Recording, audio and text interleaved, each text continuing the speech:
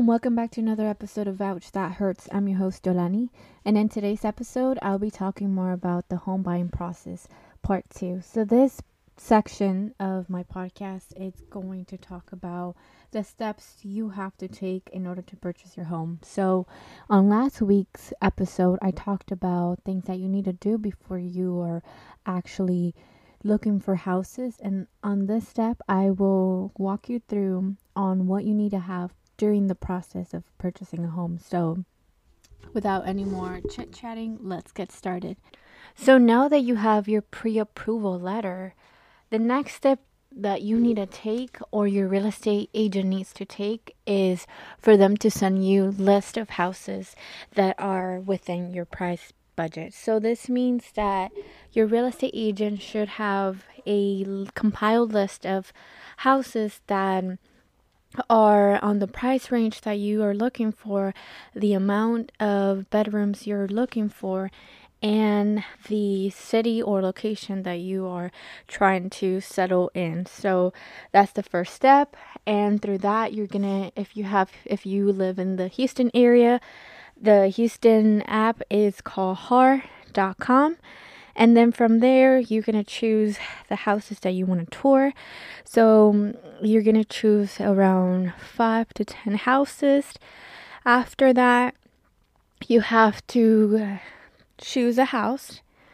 And whenever you do so, you're going to submit an offer and you're going to negotiate the terms. What terms are we talking about? Well, these terms I'm going to talk to you later on in detail. So after your offer has been accepted by the owner, you're going to have an executed contract. And that's very important to acknowledge, because once you have this contract, you can't go back unless there's some serious reasons as to why you don't want to purchase this property anymore. After that, you are going to collect earnest and option money.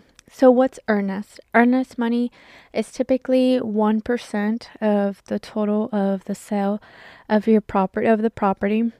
So that means that if your property cost $100,000, you're only going to pay that 1%, and that 1% is $1,000. To this amount is credited to you at closing, but this is just showing the owner that you're interested in purchasing a home, and this is a good faith deposit. Then the option period, it's more like paying the landlord for their time. So this option time is time that you want to get in order for you to inspect your property. So it's incredible to pay an option period, because during this time you're going to negotiate any terms. You're going to you have to run an inspection. You have to search for insurance. This time gives you this time on whether or not the house is worth buying. And then after that, this also gives you the time to negotiate on major repairs, such as plumbing or roof or AC. After that, what we're going to do is to order an appraisal. This appraisal typically is hired by the lender or your bank institution just to make sure that the house is worth for the sale purchase. So you're going to pay this amount. It's typically around $700 or $800, depends on the property. But this appraisal is telling the bank that this house is worth the amount being sold. So because banks don't want to lose too much money on a house that doesn't cost that much, because if you, let's say you don't pay, for the bank is going to come and get the property, and they want to get their money, what their money's worth. So that's why it's so important.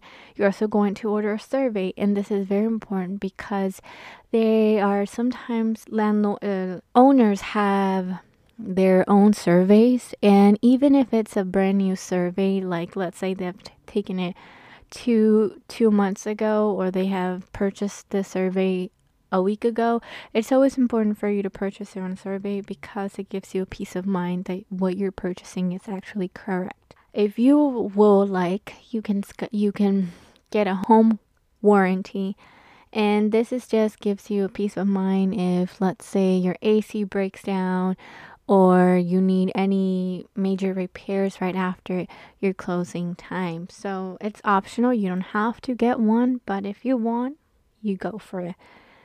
You have to arrange any moves or utilities. This is when you're going to schedule electricity, the water department, or the Wi-Fi, internet, cable department, and you're going to let them know that you're moving to a new property.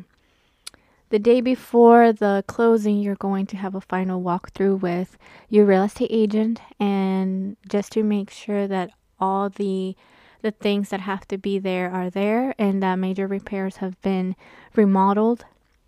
And it just gives you a peace of mind that what you're purchasing is actually accurate, because you don't want to sign papers and then once you're done with closing realize that they haven't fixed that AC that y'all negotiated on. So that is that. And then the next thing and the most exciting thing is that you're going to sign at a title company, and then from there the house is yours. So that's very exciting.